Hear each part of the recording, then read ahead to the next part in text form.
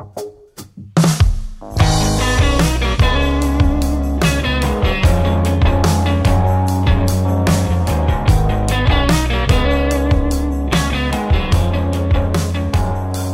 you didn't trust the New Testament, and just for sake of argument, you said, let's imagine a scenario in which every New Testament has been utterly destroyed by some evil future regime. Well, how would you know what happened in the first century that caused it to be the first century? If you have no New Testament, would you know anything about Jesus? Could you know anything about Jesus? Well, it turns out, the fuse and fallout of history will tell you exactly what kind of bomb Jesus of Nazareth was. So if you didn't even have a New Testament, you could just from history alone reconstruct the story of Jesus, I think to the point at which you could actually recognize who he was, his historicity, and his deity. You could even put your trust in Christ as Lord, even if you had no access to a New Testament, just from the evidence and the fuse and the fallout. And that seems like an outrageous claim, but that's the kind of thing we're trying to talk about in Person of Interest.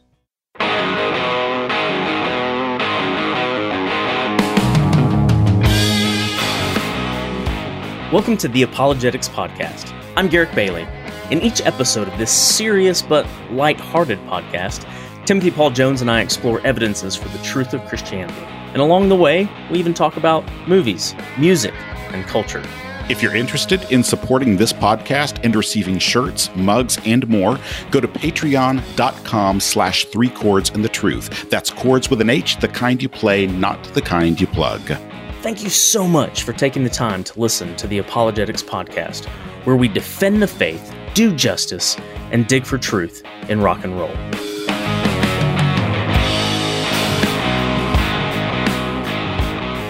I'm Garrick Bailey, and I was once drugged by my ear through an entire mall after knocking over several clothes displays in a department store. That was a good time. And I'm Timothy, and I was actually going to say something different, but after you said that, I'm going to tell about something that happened to my daughter. I once had to take my daughter out of the department store because in the middle of a very expensive clothing section, she had a styrofoam cup from Chick-fil-A, poked her straw out the side of it, and it started spouting on all of the clothes. So we've all had adventures. Yeah. I can attest, I wasn't there, but I can attest to the fact that Timothy did not escort his daughter out of the store by her ear. I did not. I did try to do so hiding as much as I could, though, as it spewed Diet Coke all over the store. Well, today we have an amazing discussion with J. Warner Wallace about his new book, Person of Interest. But right now, before we do that, it's time for Indiana Jones and the Raiders of Church History, where we take actual artifacts from the history of Christianity and put them into battle against one another. And so let's draw our weapons for this week. Garrick, you go for it. What have you got for us this week?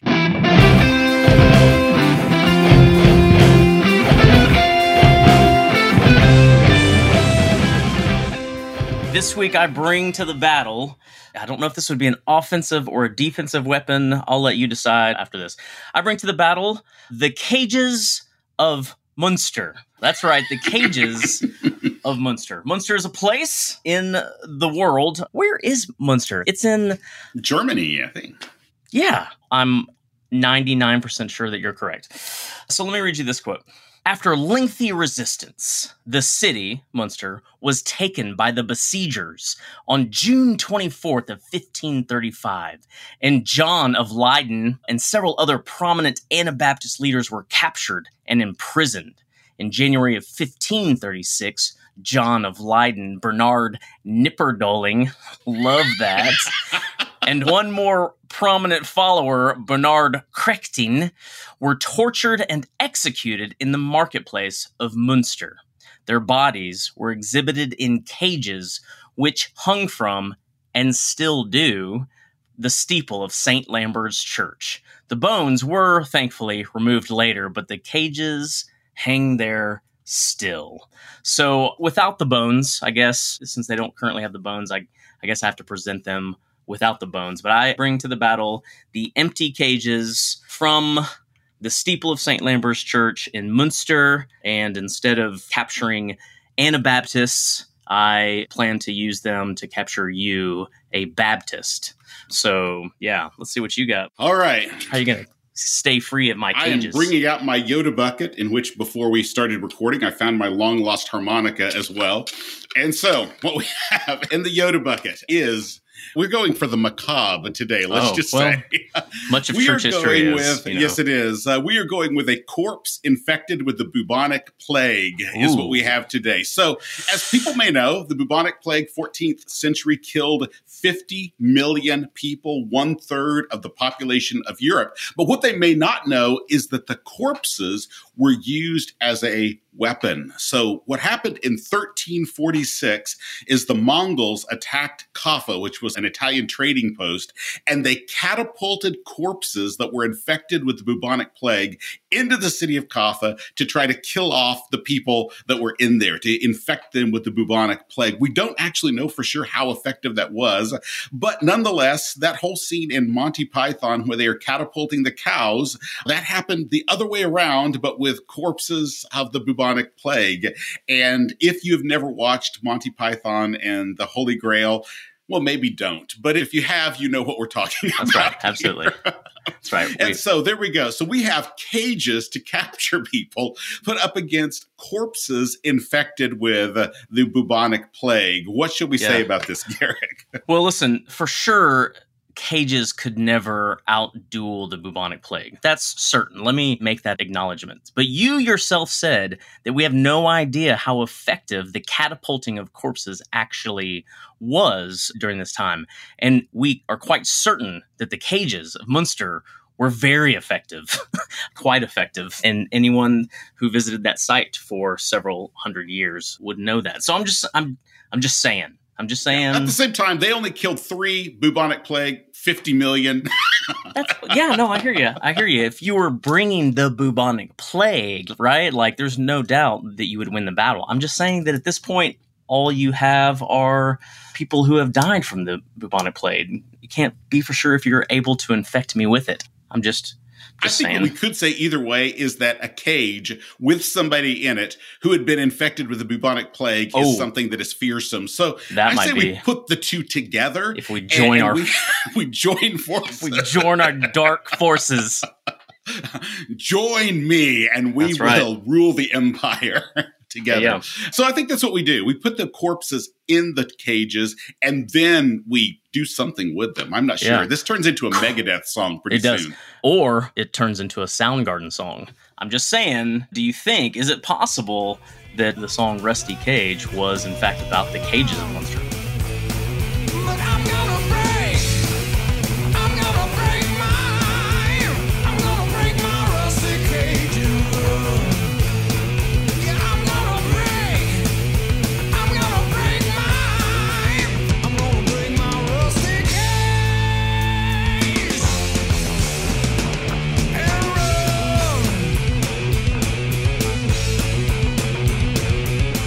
For joining us on the Apologetics Podcast. I have with me today J. Warner Wallace. He's a widely recognized cold case homicide detective, a national speaker, best-selling author, all-around great human being who continues to consult on cold case investigations while serving as senior fellow at the Colson Center for Christian Worldview. He's an adjunct professor of apologetics at Talbot School of Theology, and he teaches at Southern Evangelical Seminary and a faculty member at Summit Ministries as well. All those things. Thank you so much for joining us again today on the program. Boy, if only we were as good as our press clippings. Wouldn't we be awesome people? Right? If only that was that good. Well, the first time I had you on the program, I asked the question that I ask every first-time guest on this program, and that is, if you could be in any rock band, what rock band would it be and what would you play? And I remember that because it is one that I would consider definitely one of my top 5 anyway, and that would be Neil Schon and the band Journey. Neil Schon also played with Santana, Bad English, one of the most melodic players ever, and he not only just played melody and harmony, he knew how to use the guitar as an instrument to texture things. Just an incredible musician and overall. Well, I always thought too, Timothy, like his backstory, right, with Carlos Santana when he's was a kid, and he would just get like, 4 measures to do his entire solo. And so this guy ended up being one of the fastest, most nimble guitarists. Now he could always do that, but when he got to Journey by that time, especially by the time they added Steve Perry, you could tell he was really thinking about how to make the guitar sing like a vocal instrument.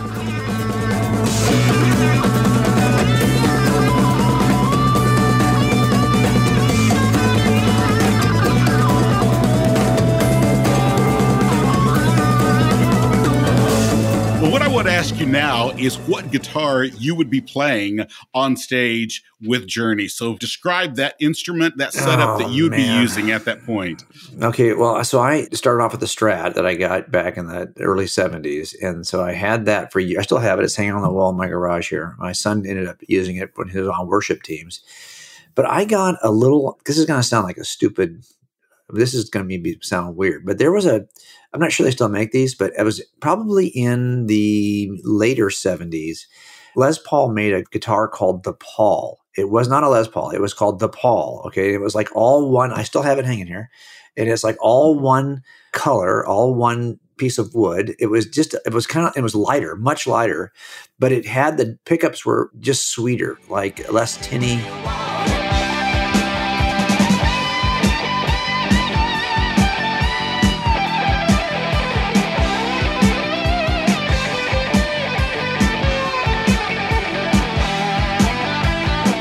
Well, I want to talk about today another person of interest other than Neil Schon, who is certainly a person of interest. But we'll talk about a much more important person of interest to us, who is, of course, Jesus in history, true historical person, and one who is testified to in the text that we have.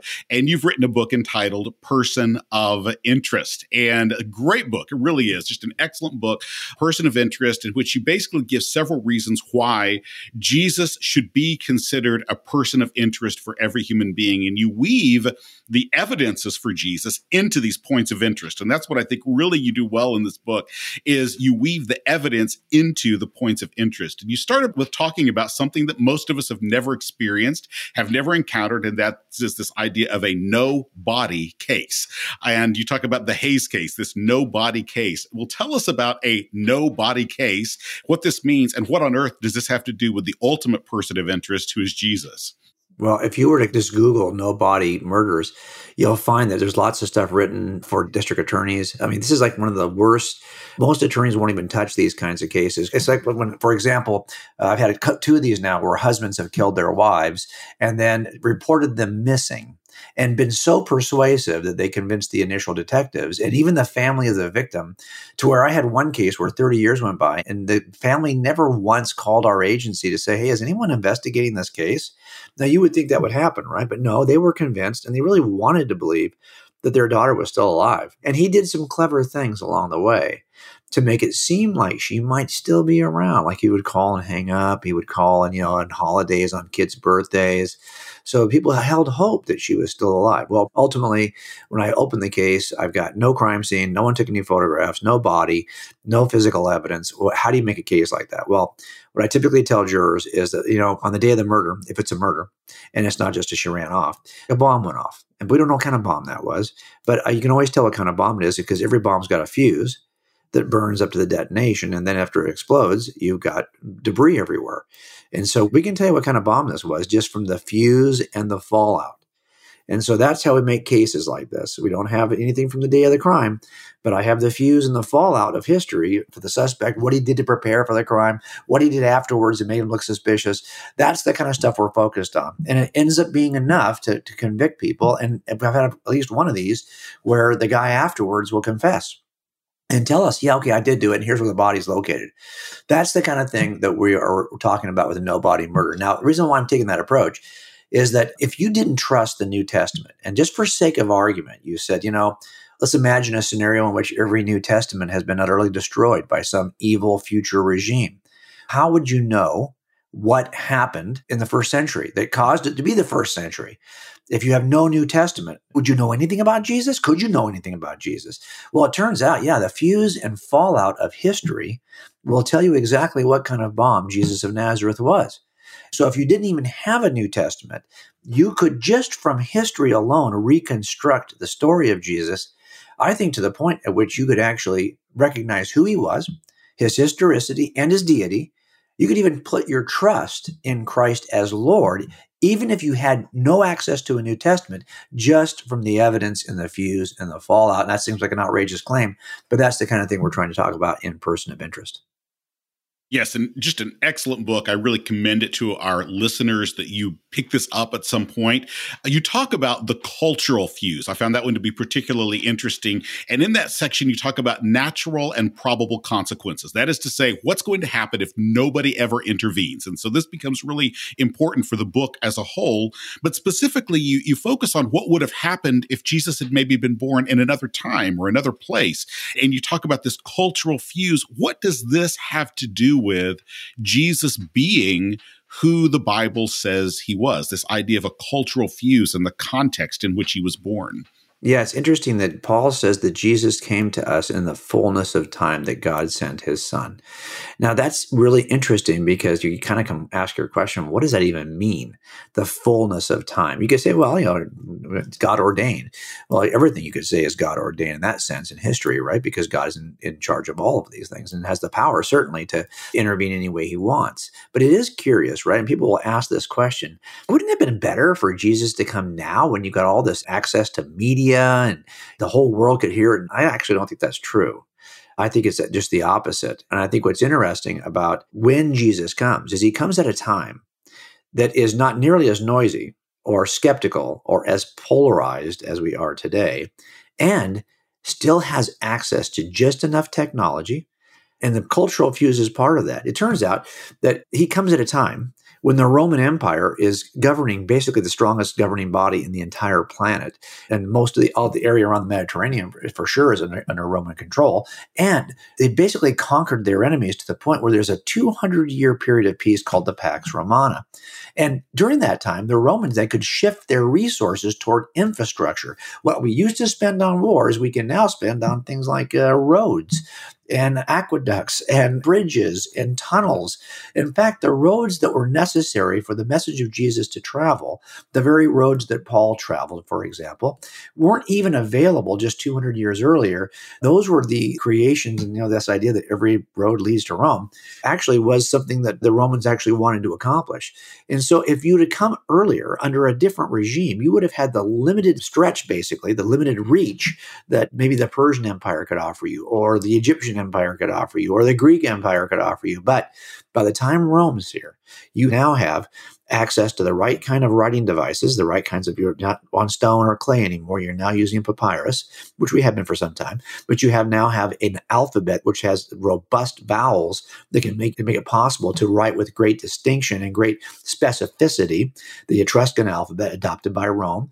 You have a Greek-speaking language that now has been adopted by the entire region. You have a postal service in place that has far more reach than any other predecessor in terms of postal services. And you have roads and infrastructure in place, and even the kinds of traveling devices, the chariots and the wagons and the places you could actually get places where you could not get before. That is the timing that opens up a window of opportunity, because all this begins to change really as the end of the Roman Empire approaches, as the Pax Romana nears its end. You have a window of time in which to operate. And you even have a certain level of at least initial religious pluralism or tolerance within the Roman Empire, so that a fledgling belief system like this could get started, and someone like Paul could be a missionary all over the empire because of the infrastructure that's just now in place. So that timing is important. It's one of the reasons why Christianity explodes at the rate that it does explode, then eventually becomes the religion of the empire.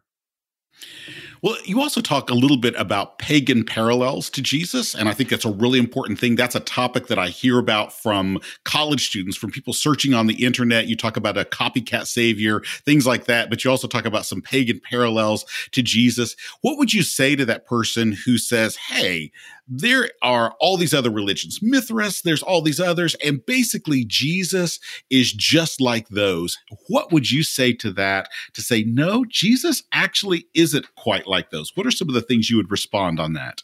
Well, and one of the things too is what I try to talk about this in the book, and it's hard sometimes. This is why the book is so heavily illustrated, right? That was the one area I could actually exercise some creativity in. I was an illustrator and an artist before I was ever a police officer, so I got to draw my own illustrations. And we did about 400 for this book.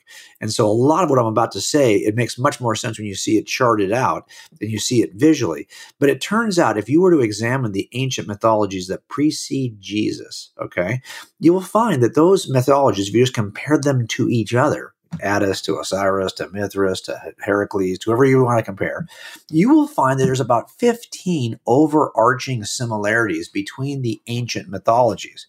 Now, not everyone's got all of them. As a matter of fact, somewhere between 6 and 10 attributes are shared by all of those ancient mythologies.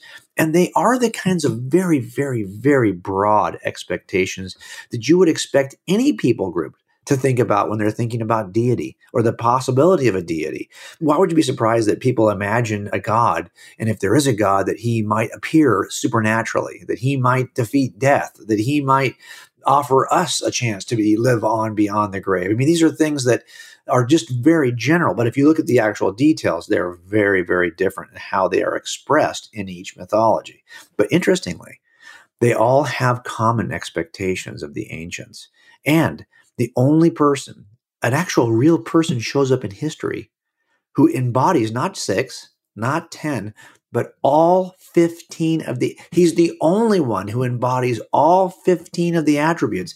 The other myths have some, now I say myth, I'm not referring to it as a falsehood. I'm referring to the way that C.S. Lewis refers to myth, a narrative about deity, about origins, how we got here, what role God plays in our lives. Those kinds of narratives, right? C.S. Lewis puts it this way: the ancient myths are the stories from the minds of poets. And so they vary based on what their culture is. Whereas Jesus is the God's myth that's grounded in what we call true things, real things.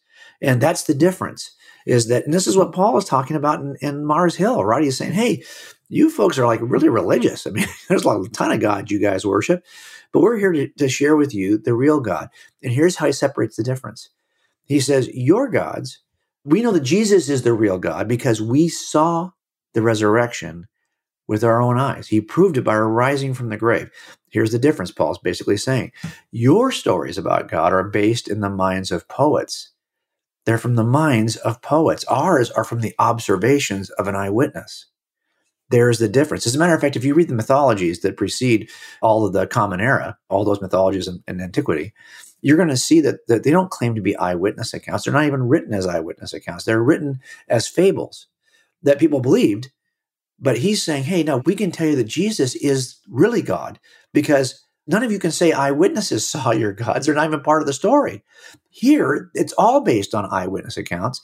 There's the difference. It's what Lewis is talking about. Myths from the minds of poets versus the story of God from God himself, grounded in real things, which can be observed by eyewitnesses. That difference, to me, it turns out that it's not that, first of all, if you think that Jesus is another dying and rising savior, you really have to stretch the mythologies in order to make that kind of claim. And if you think that somehow ancient Jews in the first century writing the Gospels are trying to convince Jewish readers that Jesus is the Jewish Messiah by doing the one thing the Jews had always been warned against, incorporating the other gods of other cultures and piecing those together, good luck with that. That's not going to work. And in fact, what's powerful about these similarities is that they actually, if you wanted to show up in history when the most ancients who are thinking about God with common expectations are still thinking about God and still exist, those systems are still in place with those common expectations that then Jesus can personify most robustly, you'd have to come within a window again. And that window is a little larger than the Pax Romana window for culture. But that window is still, it's got a limit because, Osiris is only going to be worshipped so long. These gods are not worshipped forever. A lot of them are no longer worshipped at all. And it turns out Jesus comes right in the middle of that period of time. He's in the window both for culture. He's in the window for spirituality. He's even in the window for Jewish prophecy. By the time those windows overlap, you're talking about a 100-year opportunity from about 2930 BC to about 70 AD. That period of time is exactly when Jesus arrives. So that's what I think Paul is talking about when he talks about the fullness of time. And the way you find that is by simply examining the fuse. What is the fuse leading up to the appearance of Jesus? And that's what I think was pretty remarkable. And it's not that I'm finding it by working Jesus backwards. No, you could discover that before you ever even know what it is about the first century that changes history. So it's just a matter of examining the fuse.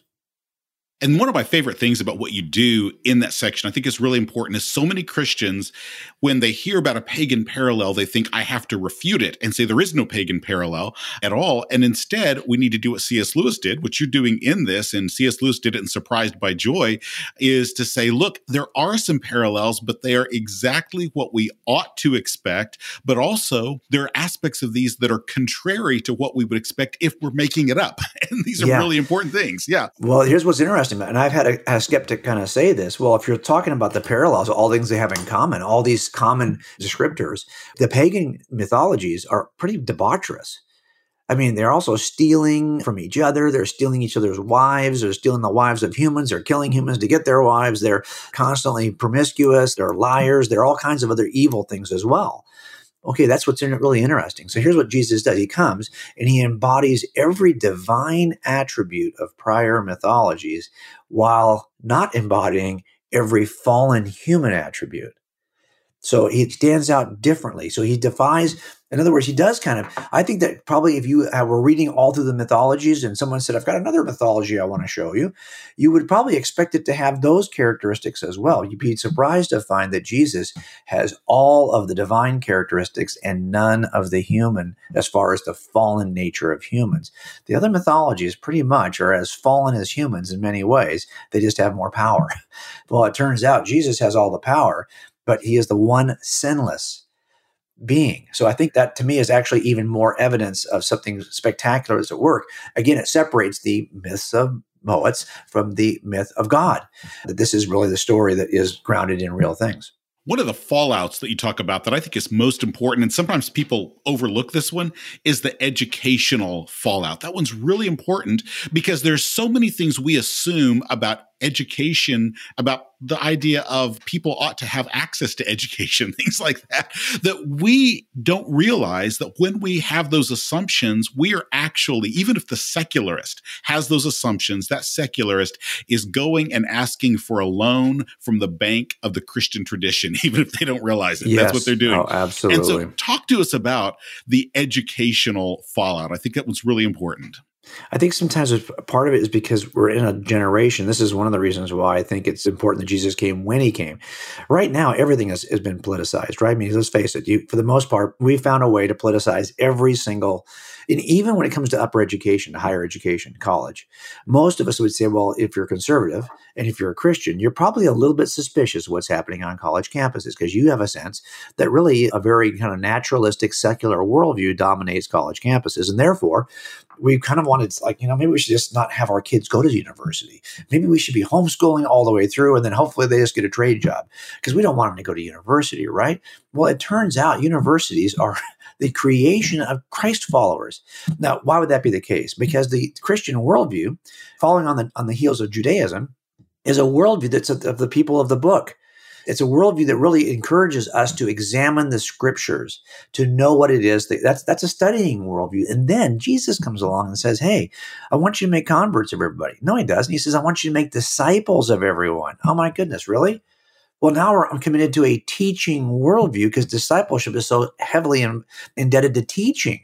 So why would you be surprised? But one of the most ancient texts still that exists outside of the Gospels in the Christian tradition is the Didache, right? It's the teaching of the apostles because it was used to catechize new believers. Well, why are we doing that? Because to disciple means I've got to pass on not just a way of living, but a way of knowing, and there's some content when it comes to a way of knowing.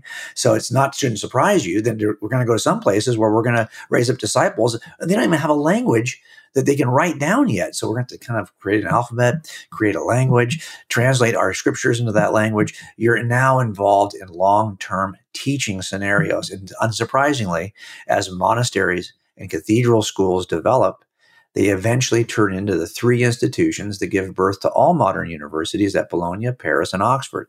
These were all founded by Christ followers. And as a matter of fact, Those three universities gave birth to a second generation of universities from which the scientific revolution emerged. And those people who were leading in the scientific revolution were graduates and instructors at those second generation universities. This rich tradition not just involves public universities as we know them in higher education, but Braille, he's leading the way with the blind. You've got more deaf education is at the hands of Christians were not just teaching. They were teaching those that they felt were the least fortunate. They were following that tradition of caring for widows and orphans and disadvantaged people groups, even when it came to education. And you will look, if you look at the history of universities, just count them. Just do some research on how many are Buddhist, Jewish, secular, whatever your worldview you want to establish. Look at how many universities have been planted under that worldview. Then compare that historically to how many universities have been planted by Christ followers. We will outnumber all of the others combined at a magnitude of several times. That's how many universities have been founded by Christ followers. Then the reality of it is that I get it. A lot of universities today, even though they might have been founded by a Christ follower, are probably not favorably teaching anything positive about Christianity. I get that. But if you go to their original buildings, which they love to maintain on the campus, right, because it makes them look old and regal. Bologna, for example, still has many of the original buildings. You will find the images and the texts of Scripture and the images of Jesus in one fashion or another. And from just the campuses alone of the top 15 universities in the world, you can reconstruct the story of Jesus from the campuses. So you'd have to destroy more than the New Testament to get rid of Jesus. You'd have to destroy the top 75 of the top 100 universities because those universities still bear the image of Jesus in several locations. That to me is pretty powerful. It's not just that we had an incredible impact as a worldview, that the impact still leaves the fingerprints of Jesus everywhere. And the stuff that was probably most important to those of us who are not Christians, because I wasn't a Christian until I was 35, that would be for me, because I came up in design and in architecture, and then I became a detective. So I would have said it's art, literature, music, education, science. Those 5 things were the most important to me as a non-believer. And those 5 things are so deeply indebted to Jesus and his followers that unless you just don't know history, you might think those came out of an Enlightenment secular worldview. They didn't. They came out of the Christian worldview. And the way we think of science today, the way we think of education today, the way we experience art in every genre throughout history, they've all been led by people who painted, etched, sculpted, or drew Jesus of Nazareth. And he's inspired more artists than any other historical figure, more writers than any other historical figure, more music has been written about, sung by, even like we talk about, right? All the different forms of music, the instruments that we're playing.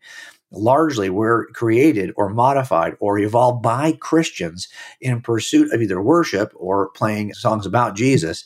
And here we are now downstream using some of this stuff, musical notation. Oh, Christ follower invented that. All this stuff, major and minor scales. So whether we use harmonies, the way we're doing harmonies, all of this. And it turns out we now kind of forgotten where it came from. But as an atheist, that stuff mattered to me. This is why Jesus still matters. And it doesn't matter because of that. That stuff matters because of him. It's just the opposite, right? That's good. And that's this, I mean, hear that, listeners. It's these things matter because of Jesus. Music matters. Art matters because of Jesus. They matter because of him.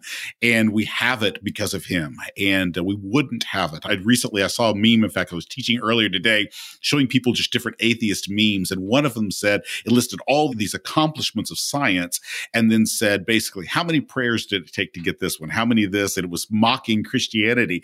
And I wanted to say in response, yeah, first off, you don't get that science apart from Christianity to begin with. It doesn't come about. But the other part of it is how much of science alone has created the music and the art that sustains people through that. If you think about it from a purely naturalistic worldview, then a string quartet is nothing but horsehair dragging across cat's guts. That's all a string quartet is. But when we hear that, we know there is more going on. It taps into something deep within us, and it speaks to us in some way that's deeper than the mere physical, scientific realities of what that is.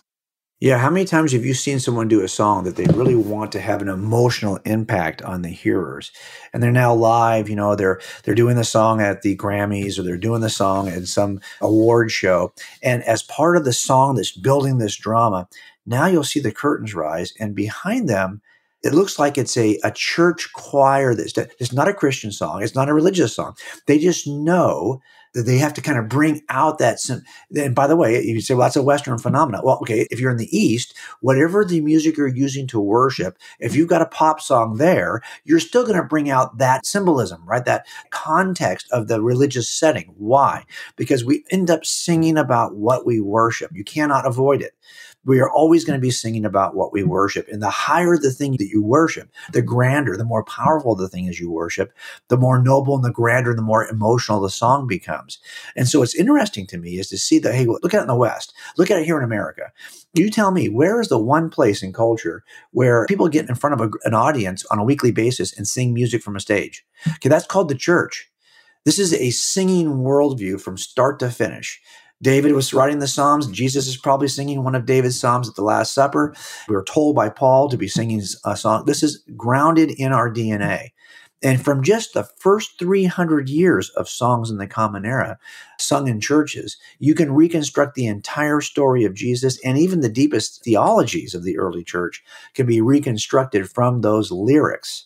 Even though we don't know what the songs sounded like melodically, we still have the words. As a matter of fact, a lot of denominations sing those songs that are from the 2nd, 3rd, and 4th century, even today.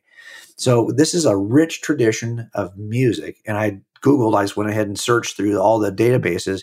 You and I talked about, well, what's the one rock band you like to be in? Well, there's lists of what critics think are the best bands and the best musicians in the last 100 years. I've looked at 4 or 5 of them, but the 3 I used for the book were the IMDb, the Rolling Stone, and Billboard. Look at those 100 artists they say in the last 100 years, right? Well, it ends up being about 150 because of the overlap. And when you get done, I went to the catalog of every one of those artists, every one of those bands. All but 2 had sung a song about Jesus. Some of them are quite derogatory, but that's what Jesus does. Let's put it this way. What other historical figure can you think of who's been sung about as much as Jesus of Nazareth? Well, good luck with that. He's been written about more than any other historical figure. He has been painted as an object of worship more than any other historical figure. He has even been sung about more than any other historical figure. And that's the thing that I think ought to give us pause. Right? I mean, think about this for a second. Who else in history can say this? And why this guy, given where he came from?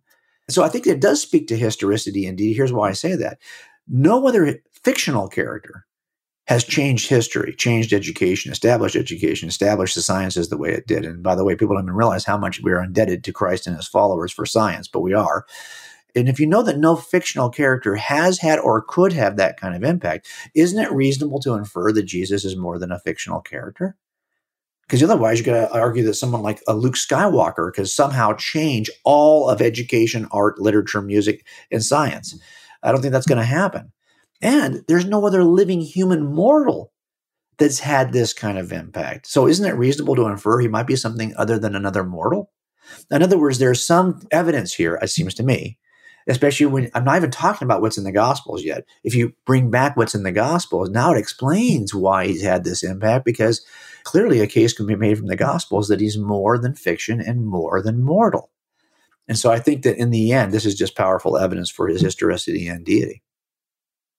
Well, one of the things that's my favorite thing, one of my favorite things about you and what you do is you are not just an intellectual apologist. You really actually talk with people who don't believe and spend time talking to them. You actually enjoy that. You thrive on that, and you talk with people who don't believe. So as you think about that, and as you think about the book Person of Interest, what's one of the places you would start with a non-believer? So a skeptic that just doesn't believe in Jesus, maybe a college student who has rejected what they've been taught about Jesus, and you're engaging with that individual and you're getting ready to talk to them and they're expressing their skeptical perspectives. Where are you going to start? What are you going to point to first in terms of the fuses and the fallouts that you present in Person of Interest with that individual? Yeah, so I think that one of the things I would always want to know is, what would it take? I'm always asking to say, well, why don't you believe something is true? I'm always going to ask that. And you're going to get different kinds of answers. Some of them may not be as truthful as they could be, but you're going to get an answer. Then I would often ask, now, this is something that Frank Turek and I do a lot too, is we'll say, hey, well, what would it take? If I could demonstrate that this is true, would you become a Christian? I want to know really where their heart is on this issue. But one of the things about person of interest that helps is just say, okay, well, tell me, so Jesus doesn't really matter to you. I get it. What does matter to you? Because in the end, they don't realize that what does matter to them is still going to lead them back to Jesus. So it's still going to open a door for me.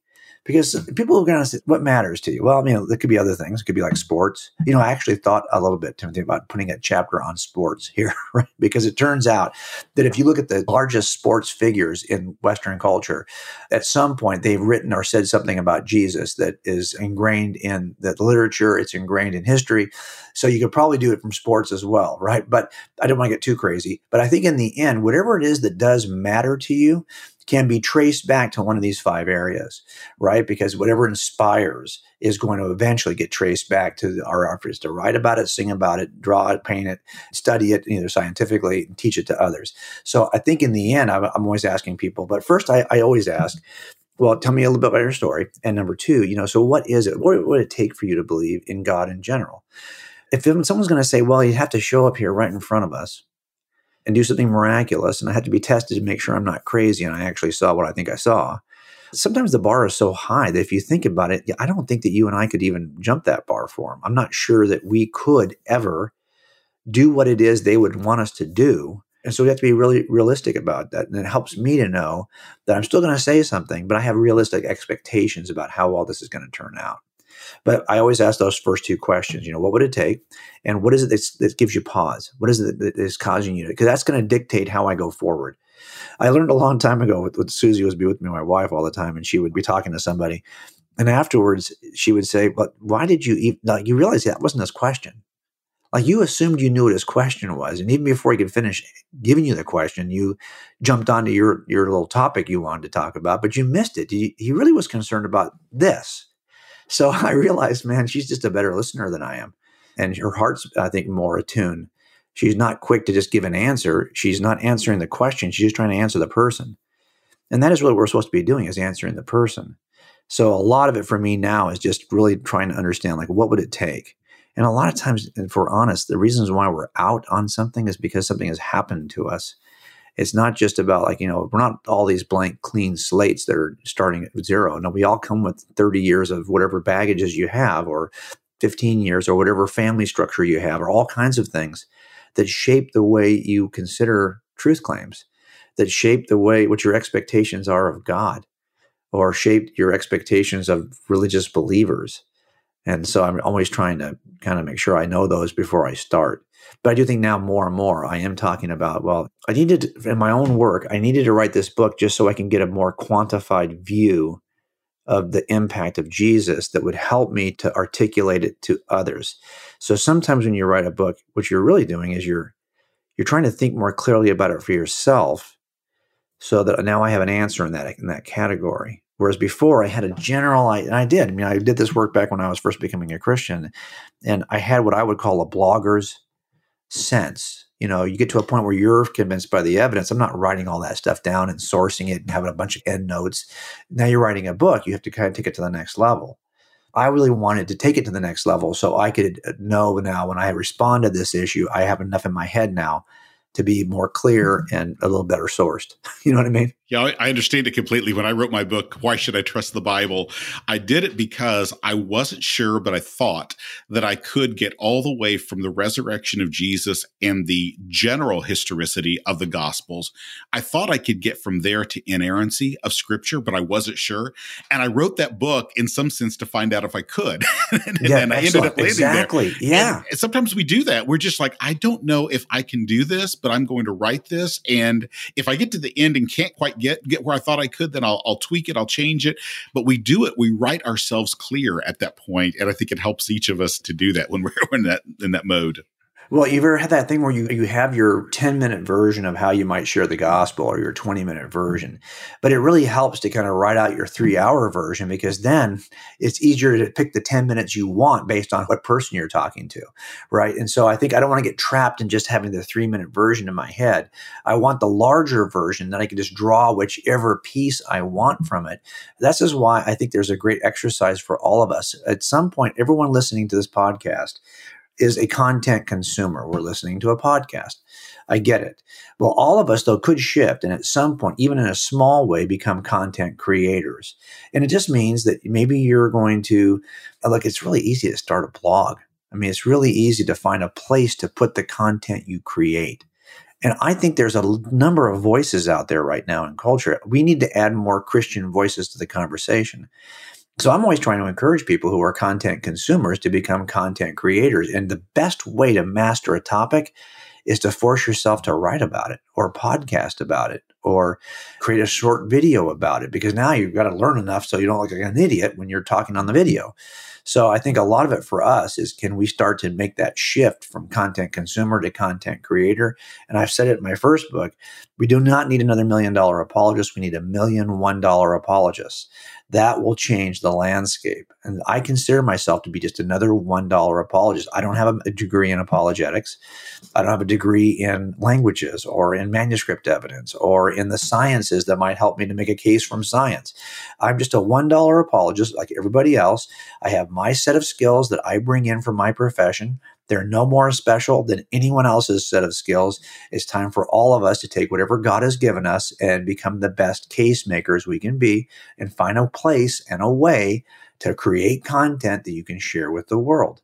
We could all do this right now. If you got an Instagram account or a Facebook account, you can post a post. You can do something to advance the gospel in your context. And I think it's time for us all to kind of step up. Well, you mentioned earlier listening to the person's story, and I think that's so important for us to ask somebody, when did you start feeling this way the first time, for example, when they say, I don't believe this? When did you start feeling this way? Usually there's a story behind it. And that's so true, especially with persons who are struggling with LGBTQ issues and things like that. It's so easy for us to jump to the truth, but to forget to hear the story. And one of the things I've struggled with over the past several years, and I've seen this increasingly over the past decade, a decade ago, people were asking first about Jesus and evidence for Jesus. Now people are asking first about moral issues, and specifically about Christians and their view of lesbian, gay, bisexual, transgender people, things like that. They ask that first. And sometimes they're already against the Christian view on these issues. And it's hard sometimes to get from that issue to talk about Jesus, because it's hard to make that transition from that issue that you're trying to face. We're trying to testify to God's truth there, but we also need to get to the gospel and to Jesus and to the evidence for Jesus if that's a struggle they have. Are there any ways that you found that it's helpful to be able to get from that issue to Jesus and to talk about Jesus? Well, okay, so about 3 weeks ago now, I think it was, at the Dove Awards there in Nashville, we did a one-day event afterwards. Like everybody else, we're seeing that there are musicians and public Christians who are either failing or falling or moving away from Christianity and deconstructing and all these things we see all the time. And they have a huge impact on the church because they've been stars publicly, they've been singers. And so we thought, how can we get where we can talk about Christian worldview with artists? So we went to the Dove Awards. The next day, we had about 20 artists who came to an event where we just talked about the Christian worldview. I think it'll get bigger each year, but that's where we started. And I know that one of the questions that people have is like, hey, what if I'm in an interview and that topic comes up, a topic about gender identity or about sexuality or marriage or even about sanctity of life? In other words, if a moral topic is raised by the interviewer, how do we answer that? Like, what do I say? And everyone wants, honestly, can you give me the 280 character silver bullet response that can retain my career, that will not make me tremendously unpopular, that won't kill future possibilities for me, that won't make me trend on Twitter? You get it. I mean, they want the silver bullet. And I have to be honest with them. Okay, there's no silver bullet. There's no way I can help you to take the positions of Jesus and make them popular to this culture right now. Instead, it's going to be what Jesus predicted and said all along. Blessed are you when, not if, when people insult you and persecute you and falsely accuse you of all kinds of evil because of me. That is a prediction. That is a promise. That's going to happen. He said, rejoice. Your reward in heaven will be great. Not your reward here. Your reward in heaven will be great. Because in the same way they persecuted the prophets who were before you. And then he calls us to be salt and light. This is at the end of the Beatitudes. He tells us this is going to happen. There will not be a way. If you are going to speak the truth of God into the world of fallen humans, you're going to be treated like the prophets were before you. You're going to be insulted and persecuted and falsely accused of evil. And that's what you see happening right now. And so the question becomes, now what's really important is that next line, rejoice and be glad, because the reward in heaven will be great. In other words, the day is coming when you're going to be standing in front of the King of Kings. You're going to be standing in front of Jesus, and you're going to have to be, Jesus, I did what you asked me to do because it was more important for me to be faithful than famous. That's what we're up against. And I tell this to young people all the time. I'd much rather be in the inconvenient, unpopular truth than in the convenient, popular lie. So we have to make a decision. Which of these two do you want to be in? And I know for me to get to Jesus, I would say, look, in the end, would it matter to you if there was a God? Would that make a difference? Would you want to know what God wants of us? Now, I get it. They're going to argue that my version of God cannot be the real God because it doesn't happen to agree with what you like. Isn't that funny? We all want a God shaped in our own image so we can just feel comfortable with whatever we believe. But wouldn't you expect if there's a God that he would probably have views that would be not probably accepted by most humans? Like there'd be a difference between humans and God, right? I mean, wouldn't you expect that his ways would be holier than ours, or at least somehow different? And it turns out that, yeah, God's ways are different than the culture right now. They're hugely different. Would you expect anything else?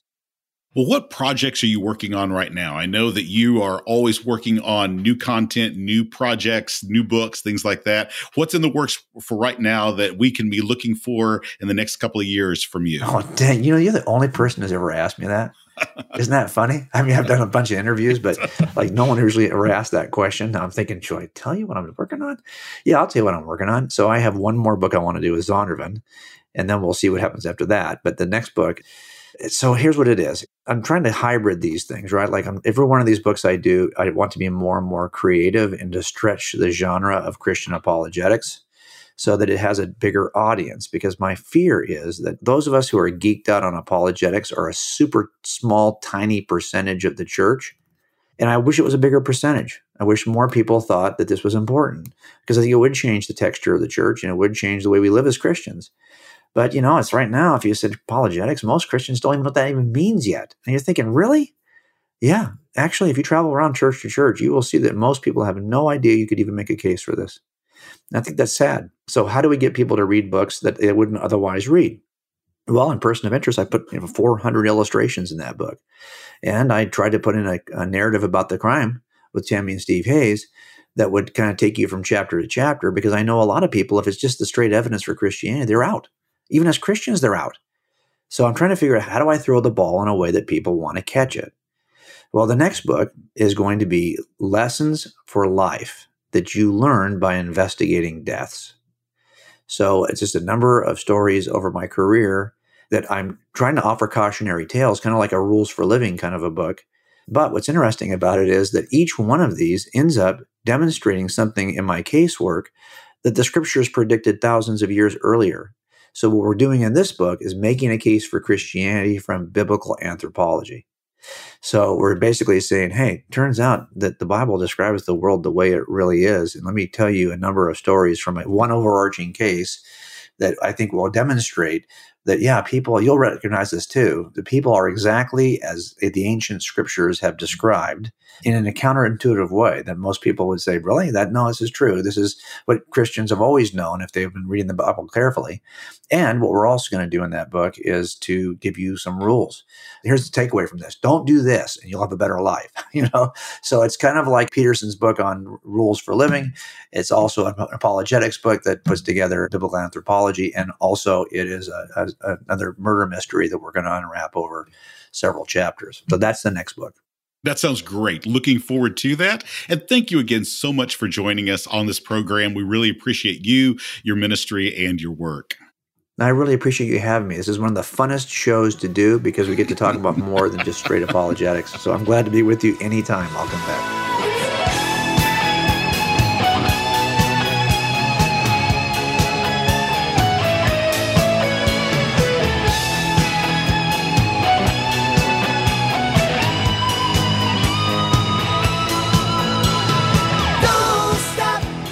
Thank you for listening to this podcast. If you're interested in supporting the Apologetics Podcast, go to patreon.com/3chords and the truth. As always, that's chords with an H, the kind you play, not the kind you plug. To listen to more episodes or to learn more about the two of us, take a look at our website at theapologeticspodcast.com. Also, if you're interested in learning more about apologetics, ministry, and leadership in urban contexts, you might enjoy the Urban Ministry Podcast. Go to urban.sbts.edu to learn more about this podcast. My name is Timothy Paul Jones. My co-host is Garrick Bailey, and we are already looking forward to joining you next time on the next exciting episode of the Apologetics Podcast. I've got a